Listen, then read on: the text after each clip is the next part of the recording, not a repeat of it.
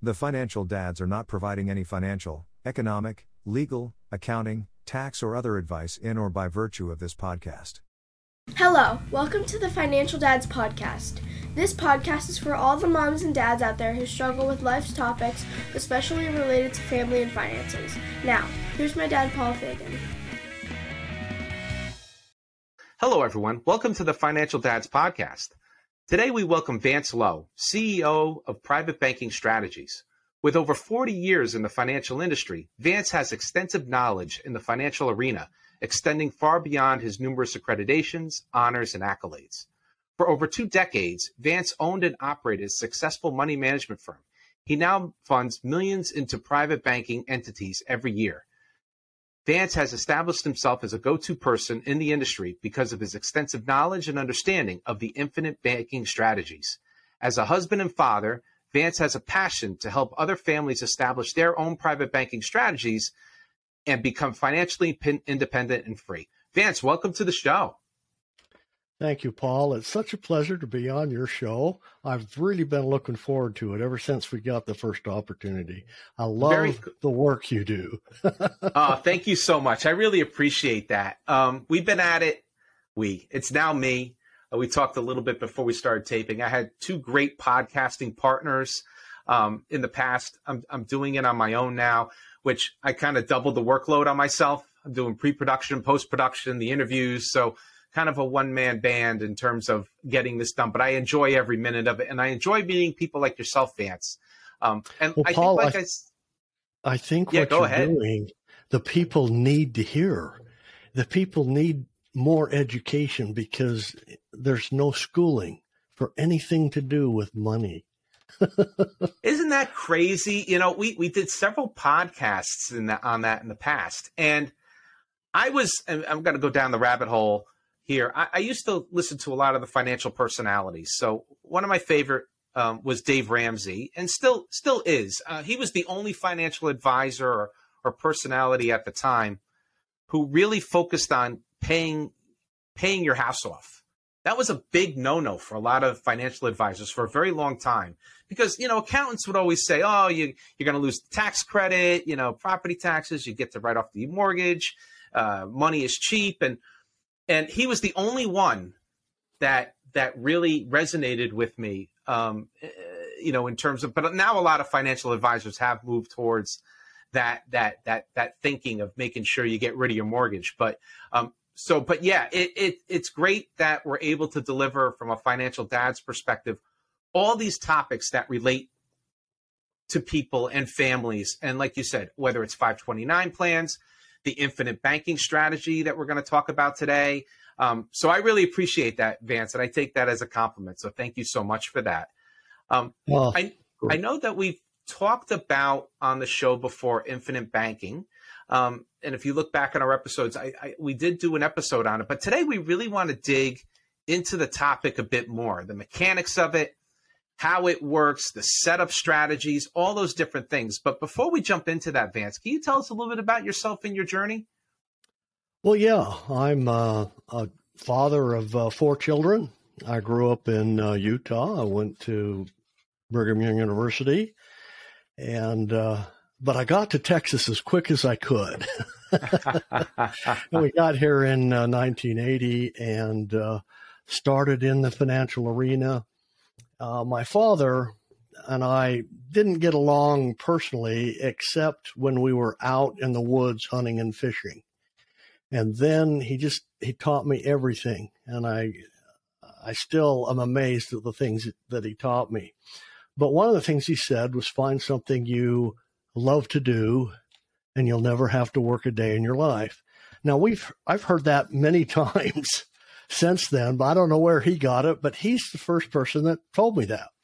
I love what I do. I have a passion for it, helping people, and got into the financial world of money management. And our job there wasn't to be the biggest, but we did want to be the best at what we did. So we did that for a long time. And then I don't know if you've ever had an incident where you just have a life-changing event. Well, that happened to me. I really don't have any claim to fame. My clients have taught me everything I know. So one of the clients came in one day for an annual review, and he brought me in a book, and it just turned my world on end. And it was R. Nelson Nash's book, Becoming Your Own Banker. And then the rest was kind of history. I called up the phone number there. Nelson Nash answered the phone, and I asked him to literally tutor me and lead me to the proper people that could do it exactly what he had in the book. It was just mind-blowing. It was the holy grail for me. I'd been looking for it all my life. Very cool. Very cool. And that's where I think we really want to start, right? Like, in terms of be the bank, what does that term mean? And can you take us through some of the mechanics of what that's all about? We'll get into the setup in a little bit down further in the interview, but like, tell us a little bit about the history of it and be the bank, and maybe elaborate on that a bit. Well, that is the crux of what we're going to do today. See, our country was very independent. When we settled across the United States, families would go out in the wilderness and they could survive, couldn't they? Yes, absolutely. They could survive because they knew the economics of surviving. They were independent. Back before our country was a country, there was a contract that formed the banking equation, the banking function in the United States when there wasn't banks. And that was life insurance contracts that were particular in that the insurance company, was a group of people who would originally got together, formed the company to protect themselves. And it's a mutual company, a participating mutual whole life.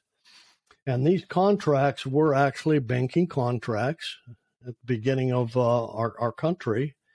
And they have survived even when, I call it the takeover, the United States lost the war of 1900 to the Federal Reserve, and they've kind of taken over things.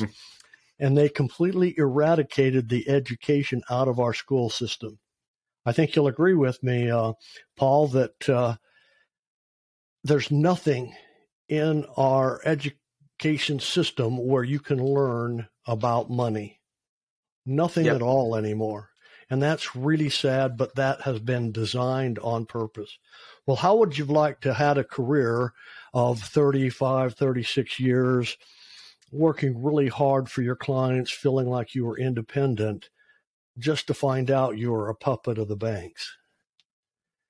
Financial planning is a service of the banking mindset. It points that always the money goes back to the banks, no matter what strategies are out there.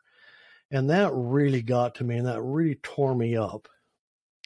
You see, if we put the banking equation back in our lives, new things happen. Let me get into it this way. I don't know. Yeah, absolutely. Want to? No. I think maybe I appreciate the history on it a little bit. You mentioned Mr. Nash. Maybe a little bit more detail. Like, how did he come up with this strategy? I know that you mentioned his book. Yeah. What I probably just recommend, the very best thing people could do, and I promise you'll never feel like you've wasted your money. I always give a money back guarantee if I sold people the books. I never gave it away. You can get it on Amazon for $10. Mm-hmm. But if you order it through the organization, I think they'll charge you $20. I've never had to pay anyone back for the book because they always felt like it was worth it. R. Nelson Nash was a forester. He grew trees. Now, how long does it take a tree from when you plant it to when you harvest it? It's 40 years. Yeah.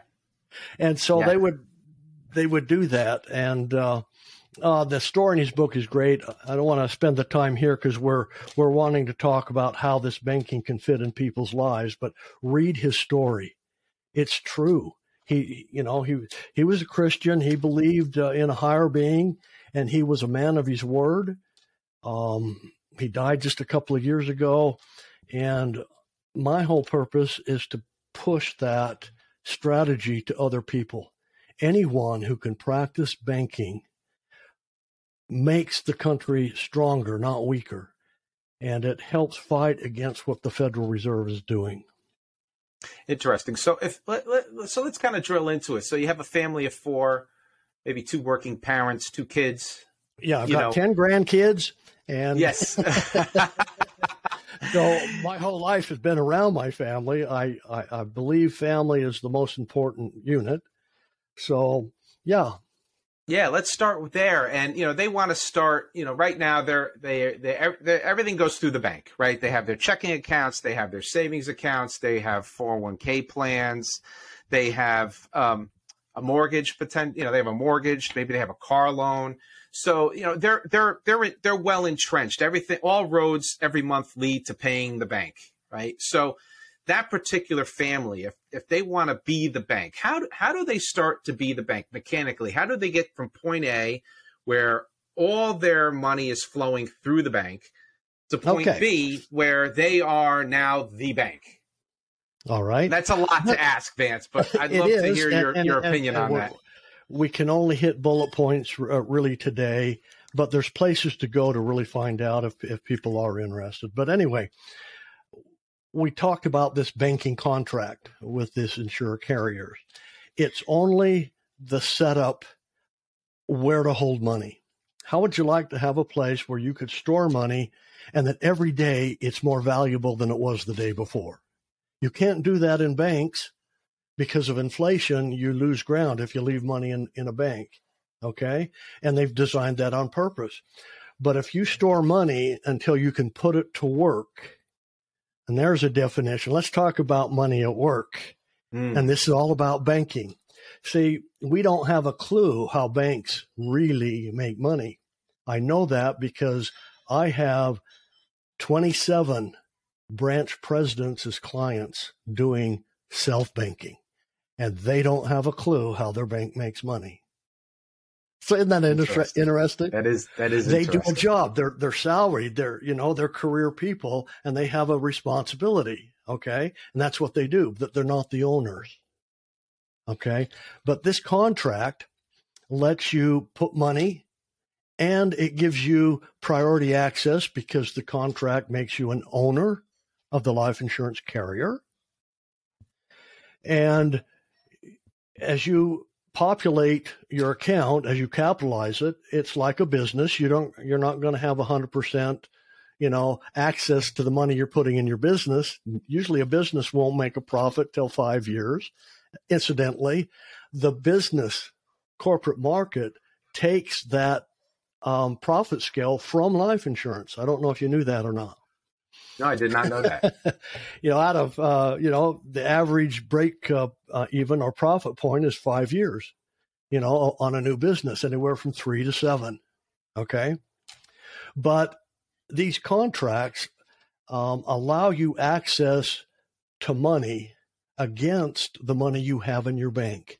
We never borrow. People a lot of times are mistaken when they think they borrow their cash value. They don't. They borrow the cash reserves of the life insurance carrier against their cash value. It's 100% collateralized. And so that money in that account keeps on earning. You borrow the cash reserves, you're an owner of the company, so you don't want to hurt the profits of the company, so you're going to pay interest against profits and guaranteed results. We can get into that more later on, but where we're trying to go here is how to set up and put the banking equation in your life. If you'll fund that, Nelson in his book says we finance every single thing we purchase. I grew up with my mentors and everyone around me that told me that the very best way in life and the cheapest way to get through things was to pay cash. You know what? That's false. That is not only wrong, it's 180 degrees wrong. We finance everything we do because if we take cash and pay for something, we took it out of production. It's not working for us. We're going to lose the interest we could have made on those dollars for the rest of our lives. The only other way to do it is borrow from somebody else and pay them interest. So, or financing. Well, we can capitalize on that. If we set up a system, just like a grocery store, many people are mistaken when they think, oh man, I wish I was the grocery store owner. I could have all my groceries free. That's not true. One can of peas stolen from a grocery store take 23 cans sold to make up for one stolen can of peas. Did you know that? I did not know that. That's very interesting. If the spouse goes out the back door with the groceries, then other people think they're entitled, and that grocery store will fail. And he points out such eloquently in his little book why 9 out of 10 startup companies fail within the first 10 years as they steal from themselves. Well, I'm here to introduce today a concept and an idea that the banks have worked really hard to get rid of. Remember these pilgrims and people going out to do colonize the West, we're going to call it, our whole country at the beginning. They were completely independent. They knew how to survive. They created their own units. They created their own towns. They created whatever else. Putting the banking equation is recognizing that you, as an independent family, are an economy. Most people have never heard of that. And I call an economy like, you know what? When you left home and went out on your own, you were supposed to go out into the wilderness and start your own town. People have never heard of that, but that's what we're talking about here inside your own family unit, is your economy. Inside of a little town, a town attracts new money. If I go to a town and I fill up with gas and I put $50 in that town now has a new $50, doesn't it? And it just sold $10 or $50 worth of gas. Well, now that gas station can take that $50 over to the grocery store, and they can put the $50 in grocery and get $50 worth of groceries, right? Now the grocery store just sold $50 worth. The grocery store could take it over to the doctor's office and pay his bill at the doctor's office. And that $50 is designed to go all over town, isn't it? It is. It's the same $50, but every time it stops, you get a new dollar's worth of product or services. Did you know we can do that in our own economy if we recognize and set it up? Yeah, and that's where I think, and this is, I'm going to dive into a little bit deeper, right? So when I first started out I graduated college, and we did a whole podcast on this many years ago. But basically, I was living paycheck to paycheck. You hear that a lot across the country, right? You hear this paycheck to paycheck phrase all the time. And I won't bore everyone with the story, but if you listen back to the Pay Yourself First episode, that's where I learned to, put a little bit of money away each week. And now years and years later, being able to be ahead of that paycheck, right? And being ahead of that. And that's kind of my question here is there a chicken and egg where you have to have a certain amount of money saved before you become your own bank? Or can you do it with $0 up front? And to me, that's where I'm trying to just understand the infinite banking concept. Do you need a level of money in order to put in there before you start? Well, to answer that question, anyone in any circumstance, under any financial condition, can start their own banking concept. They just have to start. You just mentioned a couple of things that you did. Did you know there's 3 components to make the war of financial money success happen? And everybody knows about them, and they consciously choose not to do them. But you mentioned one that you're doing. It's called the 10% rule. You're paying yourself first right off the top, right? Yes. If you don't do that, it's impossible to get ahead.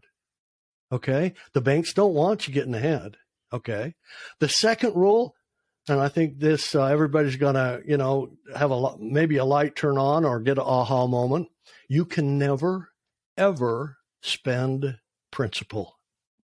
Well, everybody goes, oh, wait a minute. That's impossible, because your take-home money is principal and you have to spend it to live, right?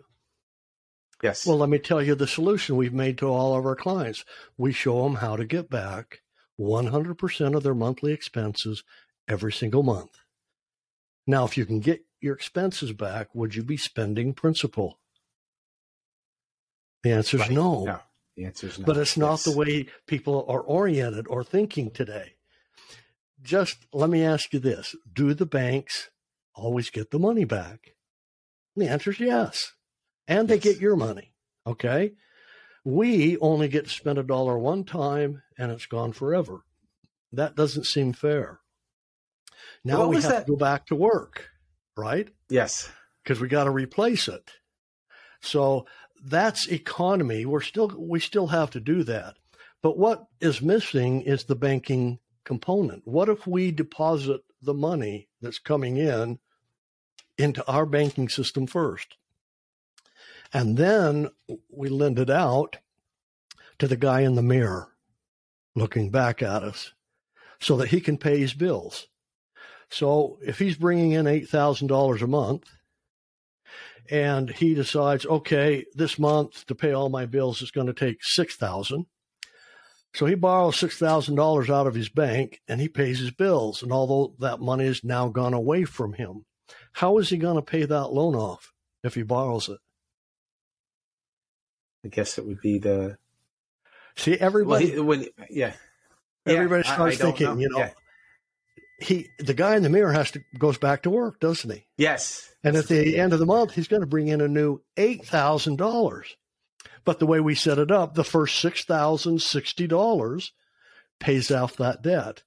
Did the bank get the money back? And the answer is yes. That's the banking system that puts money to work and gets it back and grows. Okay. The commerce out here, the $6,000 is at the beginning going away. I'm at a position now where 70% of that monthly expense is actually being paid back to my bank because my bank owns that debt. So on cars or anything else like that, it's really, really interesting.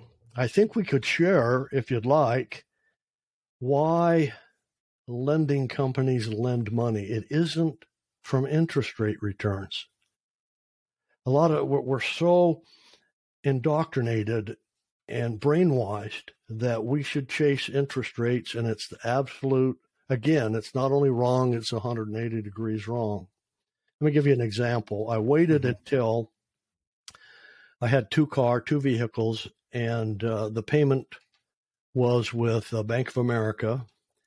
Payoff got down to $10,000. I was paying $500 a month, and the interest rate was 8.5%. So we have the three numbers: $10,000 payoff, $500 a month, 8.5% interest. The Vance Lowe Lending Institution would buy that debt in a heartbeat. Why?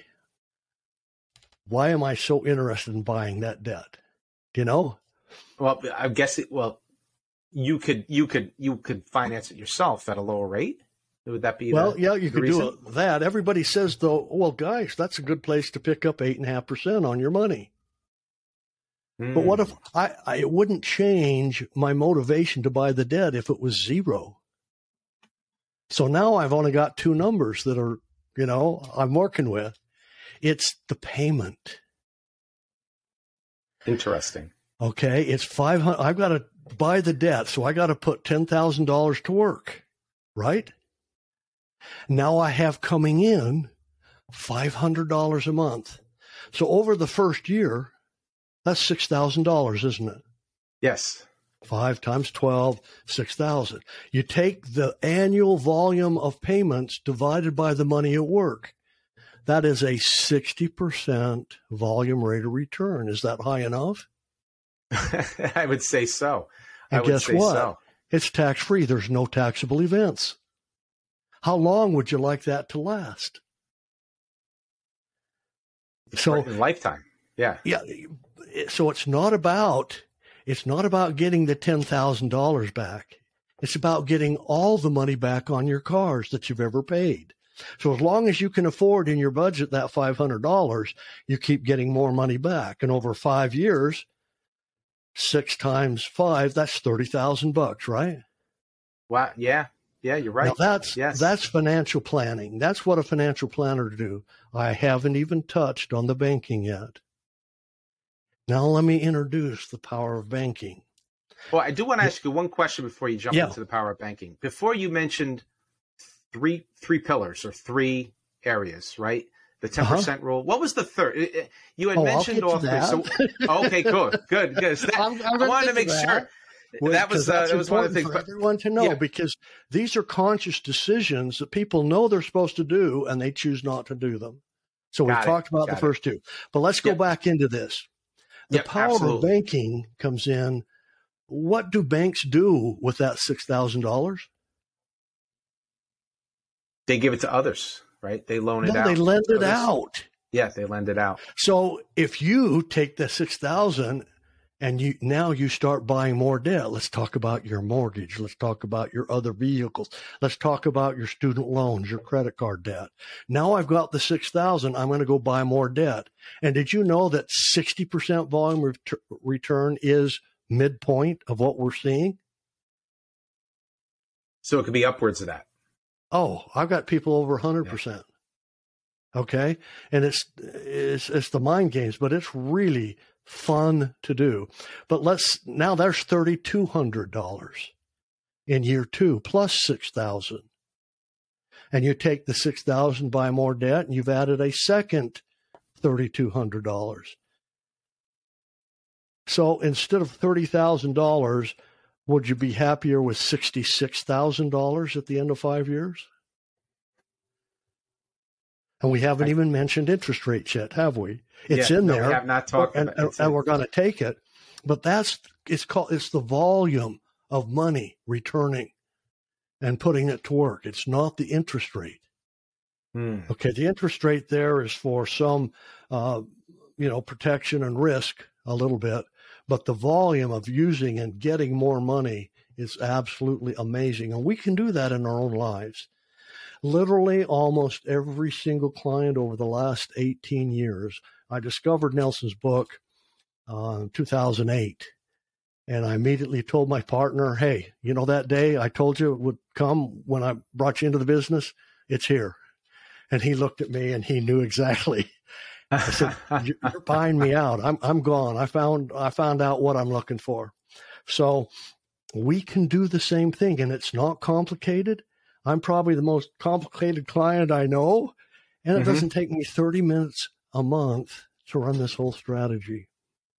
But we have to recognize that we are a client of our own system, and we're the owners and the investors. So to lay that all out, we can't do that today, but I hope I'm sharing with people some incentive that money's not what we think it is. In Nelson Nash's book, he says it's not so much what you don't know about money that's hurting you. It's all about what you think you know about money that's incorrect. Now, I also said, and I think we got off topic, most of our clients end up owning their mortgage.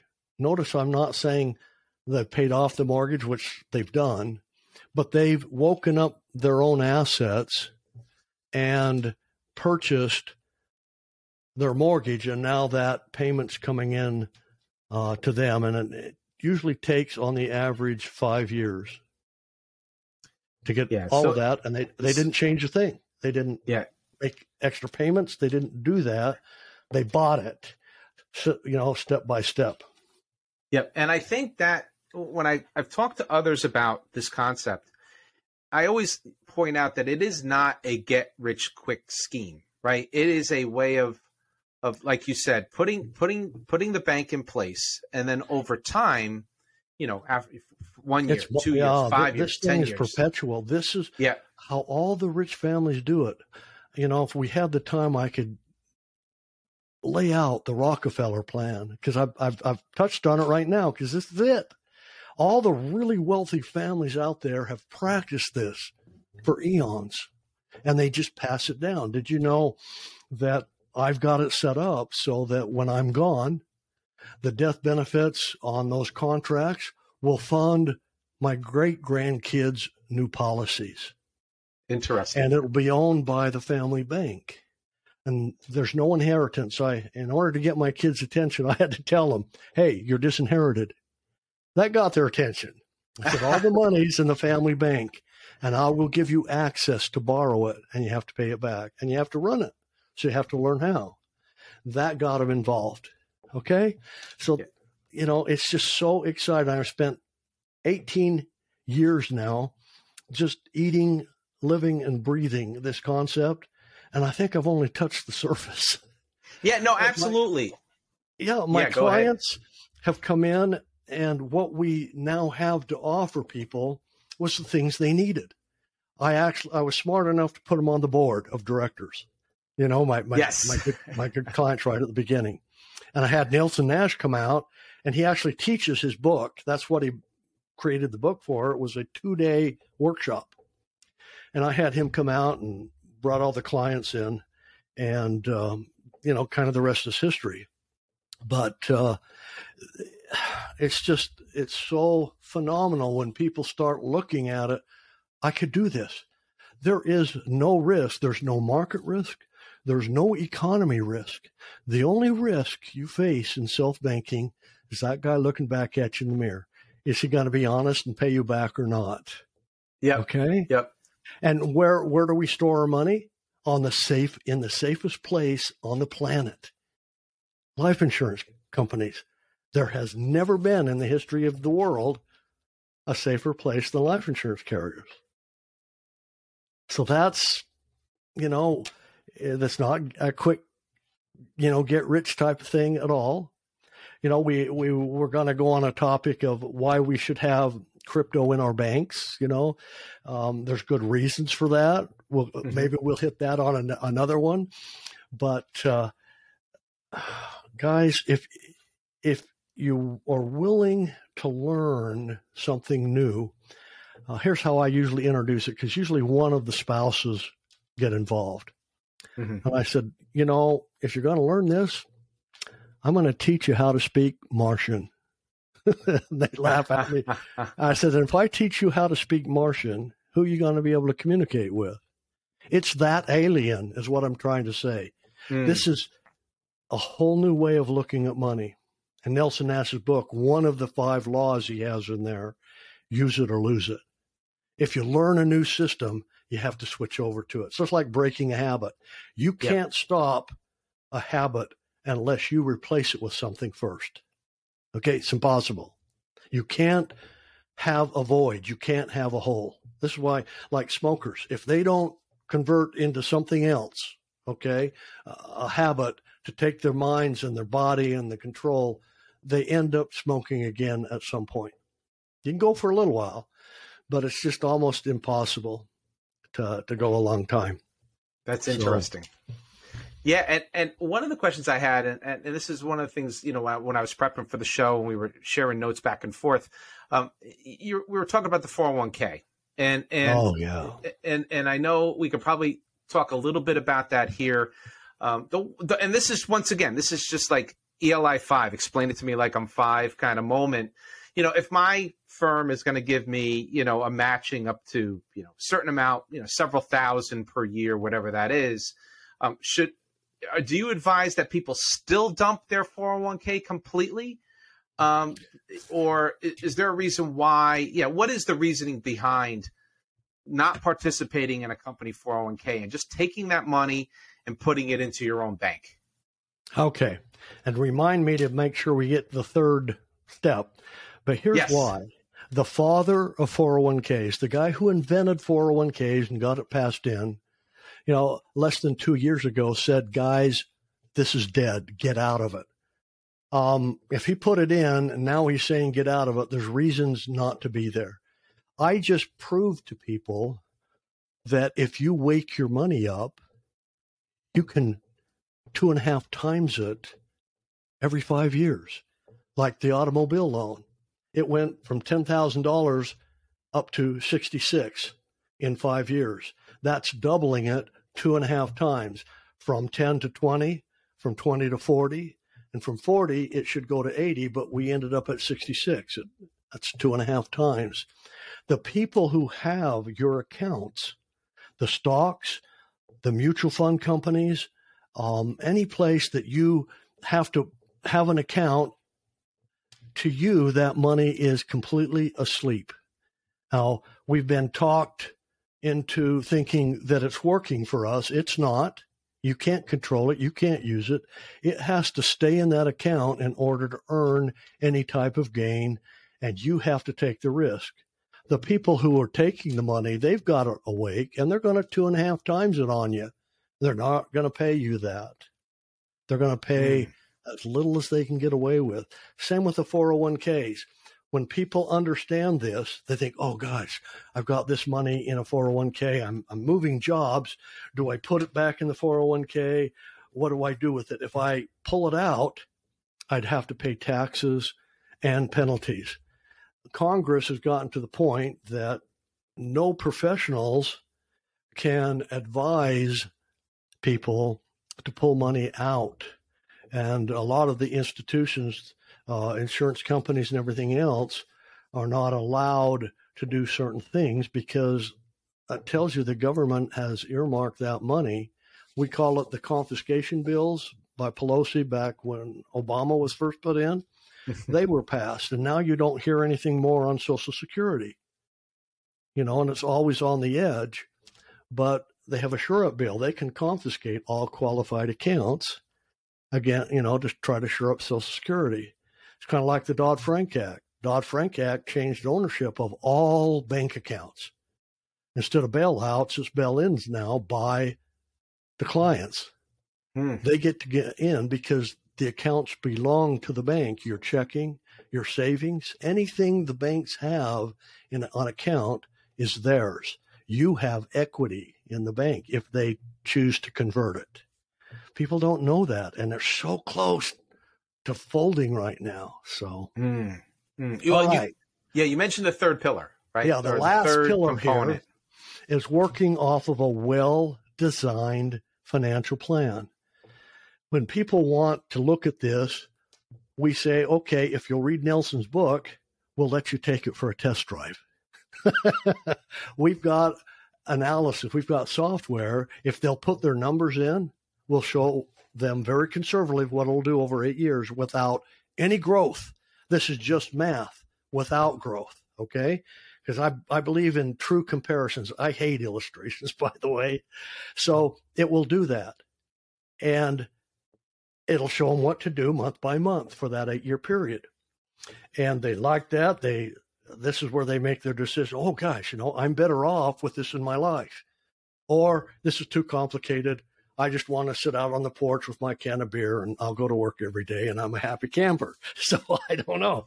That is the third thing. 10% rule, never spend principal, and work and live off of a well-designed financial plan that is updated regularly. People just won't do it. If you do those 3 things, you can fall over backwards and still succeed.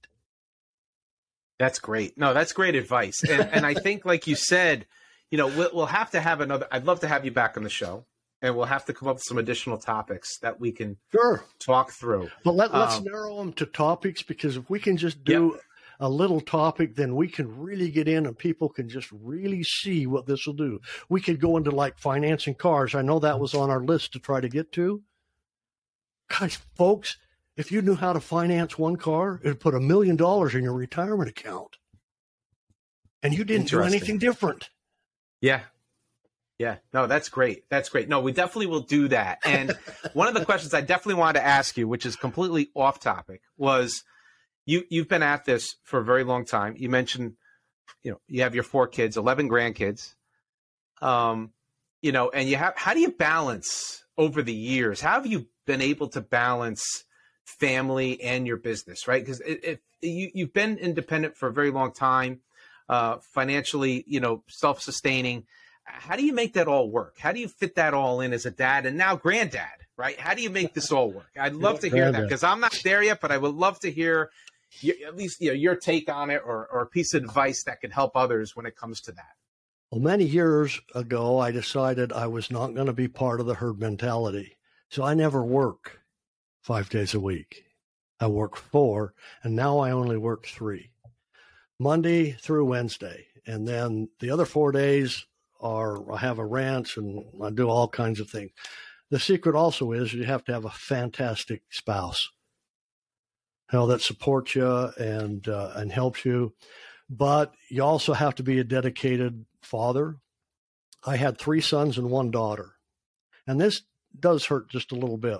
I became a scoutmaster because I wanted my boys to get into the scouting program and become Eagle Scouts, because that's a fantastic leadership program. We didn't have one. So I learned how. I was a scoutmaster for, and put 75, 80 kids got their Eagles while I was scoutmaster of about 10-year period of time. And you know what? When that was over, my daughter came up to me and said, "Dad, I'm a little bit resentful.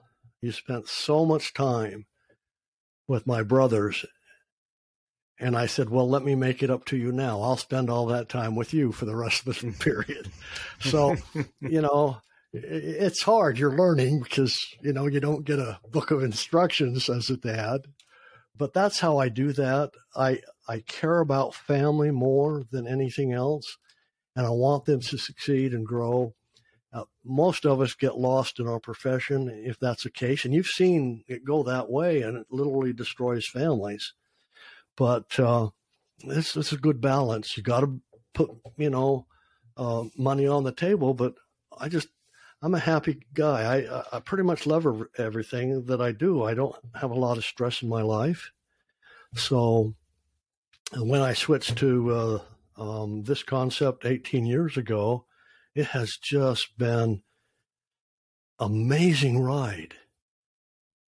And all the clients, all the people that have been able to be affected by it, that's the payoff for me. That really is. Oh, that's great. That's great. And I think with that, we'll start to wrap up. And the 3 things I jotted down, I have a glass top desk with an Expo marker, so I just write. And I have all kinds of whiteboards, but I found out I could just write on my desk. So the 3 things that I took away is, 1, I think I finally have to buy the Nash book. I've heard it. I am ashamed I don't own it. I think I'm going to have to go out and get it and check it out. And I'm going to check it out. Like I said, I'll probably get it on Amazon per your advice. Just order it there.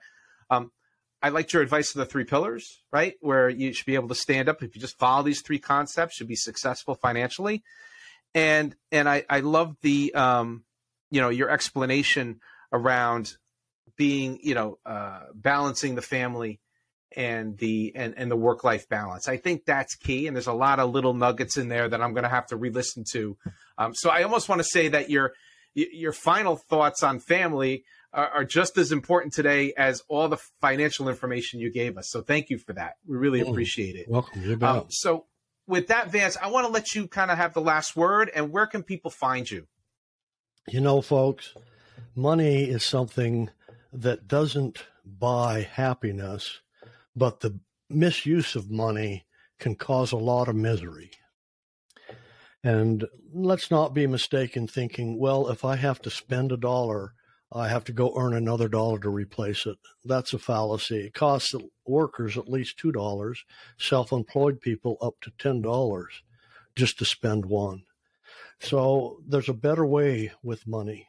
To find out anything you want and the right way to do it, we have a website. We got free stuff on there. We've got a book you can download. We've got an 8-year analysis. You can take this for a test drive.